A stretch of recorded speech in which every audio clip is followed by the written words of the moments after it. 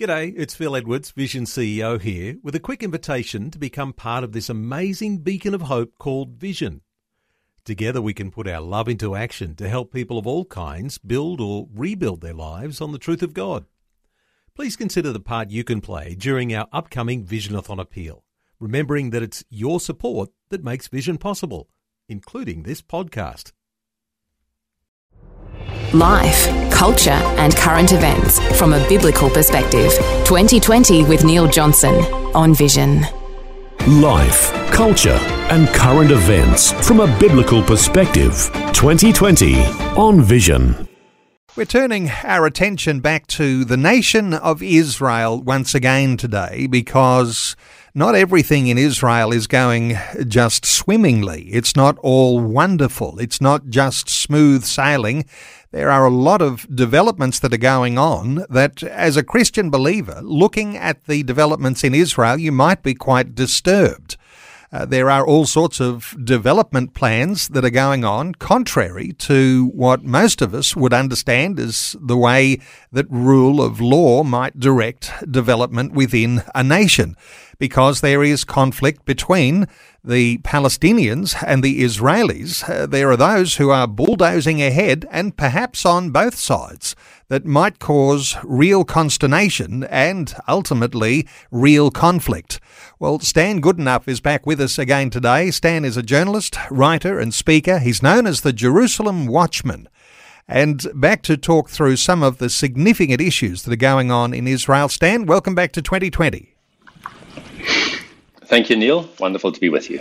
Stan, last time we were talking, we discovered not everything is rosy. There are missiles that are being pointed at Israel, the nuclear threat that is coming from the potential for what Iran might have on hand.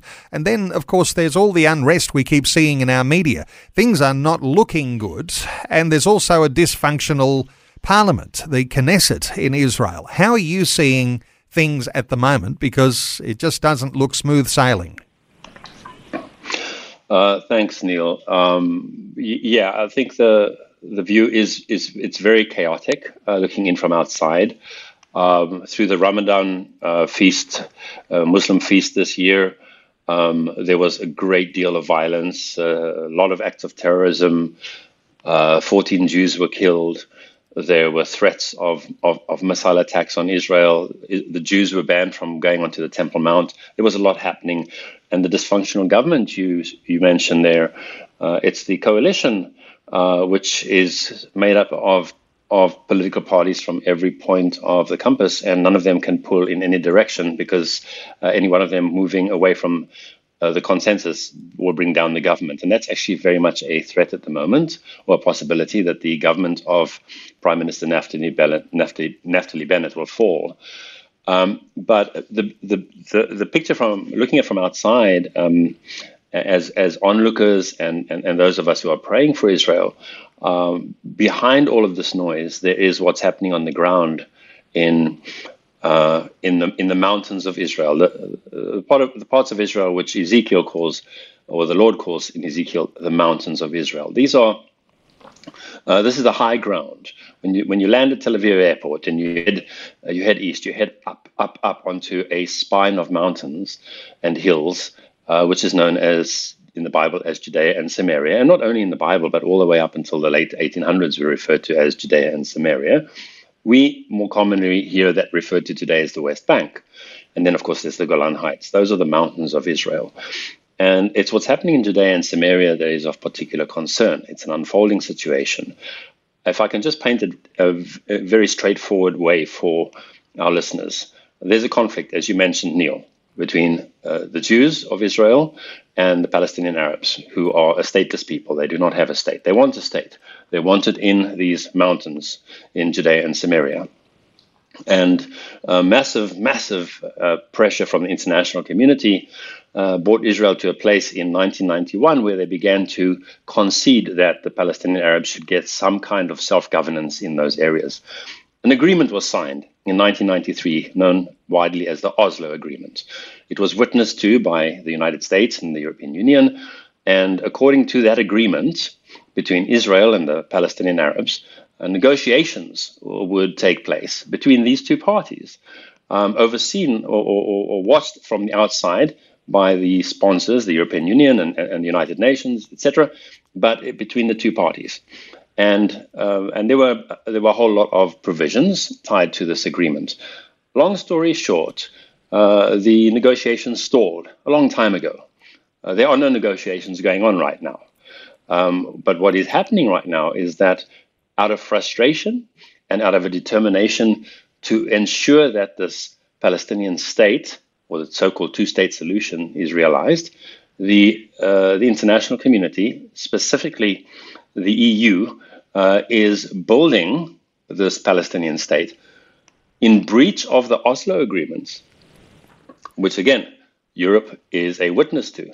In breach of those agreements, the EU is building this state of Palestine from the ground up in Judea and Samaria. And this is a development which just in recent days, the Knesset in Jerusalem has been warned by monitoring groups out of that area that the goal is that Palestine will be established by the end of this decade, whether or not Israel agrees, negotiates, or wants it to happen.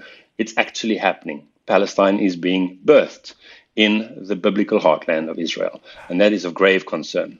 Okay, and so if it's happening outside of that framework, that structure, as you say, ought to have agreement from both sides, no wonder there are inflamed tensions between the Israelis and the Palestinians. Is that one of the reasons why we might be seeing some of the violence on our television screens? Yes, I think the violence is, it's been an unbroken war. It's basically been going on for 100 years between Palestinian Arabs specifically and Jewish Israelis. It's been going on since 1920. And it comes in waves. The Arab side has learned that when there is no progress at the negotiating table, for whatever reason, that if the level of violence is increased, the international community will turn the screws on Israel to get back to the negotiating table. And so we do often see that in our hiatus in negotiations, terrorism increases, and the world responds to terrorism not by condemning the terrorists, but by actually condemning and blaming Israel as being responsible for the terrorism because Israel is not at the negotiating table. And so that is part of what we're seeing right now, an uptick in terror that is meant and successfully to get the international community to, again, squeeze Israel to get back to the negotiating table. So when there are attacks, the spin machines, and I might say spin machines on both sides, they have to put their own case, but they go into overdrive, and the battle for the hearts and minds of the whole world is what's at stake here, because if the world is with the Palestinians are emboldened and empowered. If the world is with the Israelis, it holds those relationships in the right tension. The spin machines, they're pretty important. They happen both sides, but you've got to be careful who you listen to, Stan. Well, yes, you do, Neil. I mean, look, a couple of thoughts. First of all, there are two narratives concerning the land. There's the Jewish narrative, which is that's where the nation was formed. The Jews are the Aboriginal people. The land is their ancestral homeland. Jerusalem has always had their hearts, and they have come back to their patrimony. The Arab narrative is that the Jews today are not the Jews of the past. The international community, which was guilt-ridden because of the Holocaust, basically forced the Arabs in Palestine to make way for Jews so that Jews could have a place as a kind of a sop given to the Jewish community because of the lack of efforts to prevent the Holocaust from happening, and the Arabs have been displaced, and it's kind of a colonization has taken place. Israel has been kind of imposed on the Arabs, and they're pushing back because their land was stolen. These are the two narratives in simplistic terms. Most of the international opinion goes with the Arab narrative. The Jewish narrative is largely mocked and ridiculed, and discredited. And the big and very concerted effort to delegitimize Israel, to say that Israel has no right to be there, to call Israel an apartheid state, and it's never ending. This is all feeding the Arab narrative. This is their land that the Jews are stealing from them. The Jews are occupiers. The Jews are colonialists. Now, you said a couple of times there, both sides. I think we, as Christians, first of all, there was this, if I can quickly recount it, the story of Joshua when he was about to take Jericho. He bumped into an armed man in the camp, and he asked the man, "Are you for us? Are you on our side or are you on our enemy's side?" And the answer was no, but as captain of the armies of the Lord, I have now come. And the angel of the Lord gave Joshua his marching orders. But he said, "I'm not on your side and I'm not on the other side." We don't have to dig too deep into that right now. But here's the point. It's not two sides to an argument. The fact is, what is God's side? What is God doing? For the Christian, that answer is in the Bible. God is restoring the Jews to a land he gave them. The opposition to that is coming from the enemy camp in whatever form. And so we don't have the luxury, if you like, of being even-handed in this conflict. We have to be on God's side. And God's side is unequivocal. The idea of being even-handed is a little bit like, you need to take both sides into account, like take both Russia and Ukraine, or take both the Nazis and the Allies. Let's not be one-sided. They're both guilty of atrocities. They're both guilty of various war crimes potentially, etc., etc. I think, first of all, we need to see historically where the good and evil is manifesting. But ultimately, as Christians, we need to see what is God doing, and we need to be on his side. And what God is doing is restoring Israel to the land that he gave them. Well, as spiritually thinking evangelical Christians, we do come down on the side of Israel as God's chosen people. As you say, as we can see prophecy being fulfilled, the most obvious prophecies being fulfilled through God's chosen people, the nation of Israel. So we are looking at that. We wonder about our responsibility in all of that. I know we've discussed this before, the thought that we're all, in some sense, watchmen on the wall, keeping an eye out for those people of God, God's chosen people, praying for the peace of Jerusalem. What's your encouragement just now? Because of all of the upsets that are going on, Stan, how do you think Christian believers ought to be praying? I think the word encouragement is a good one. We should be encouraged. We are encouraged to speak to Jewish people and to say to them, your God reigns. That's what we're told to tell them. We're told to tell them that that what God has promised for you and your people, He will uphold, and your destiny as a nation is assured as long as the sun and the moon are in the sky. That's what God says.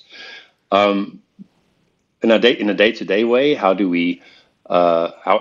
we encouraged to stay focused, and what are we encouraged to do? I think the call of a watchman is to specifically in Isaiah is to give ourselves no rest and give God no rest. Now, I mean, we have like periods of prayer for rain if it's a drought, or for an end to the natural disasters. We may go into fasting. Some of us may do that. Some of us may have 24/7 prayer times focused on an upcoming government election, etc. Well, here's one issue that we have to make a conscious decision that we're going to commit to pray into and pray about. And I think unless we make that commitment, we're going to be, as we mentioned before, distracted in many different directions. But I want to encourage our listeners, those who are believers, to make prayer for Israel. It doesn't have to be long. It doesn't have to be to take up a great chunk of your time. But make a prayer for Israel a daily prayer, just as you pray for your daily bread or your daily family needs. Make a prayer for Israel a daily prayer.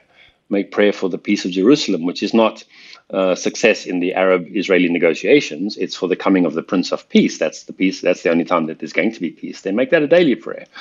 Maranatha, even so, come quickly, Lord Jesus, is a prayer we should pray. We are not disconnected from what's happening in Israel. The hatred that's directed against that nation is also directed against us and in our nations, it is an intense hatred. And you can see the battle unfolding all around you down there in Australia, even in your recent elections. But if we prefer Jerusalem above our chief joy, of course, that doesn't mean idolizing it. It means keeping it in prayer, making it the most important prayer moment of every day of our lives. Then I think we are praying in line with God's will, and we're going to see the answers to those prayers, because when we pray in line with His will, the answers come, and they're clear. Well, Stan, good enough. Always good insights around what's happening in Jerusalem and how we as Christian believers respond. Let me point listeners to how they can connect with some of the articles you write, and very serious and usually deeper articles than you'll hear or you'll catch in news reports. Let me point listeners to JerusalemWatchman.org. JerusalemWatchman.org. Stan Goodenough is a journalist, writer and speaker. He's known as the Jerusalem Watchman. The JerusalemWatchman.org website. Stan, thanks so much for your insights once again today on 2020. God bless you, Neil. Thank you. Thanks for taking time to listen to this audio on demand from Vision Christian Media. To find out more about us, go to vision.org.au. Thanks for taking time to listen to this audio on demand from Vision Christian Media. To find out more about us, go to vision.org.au.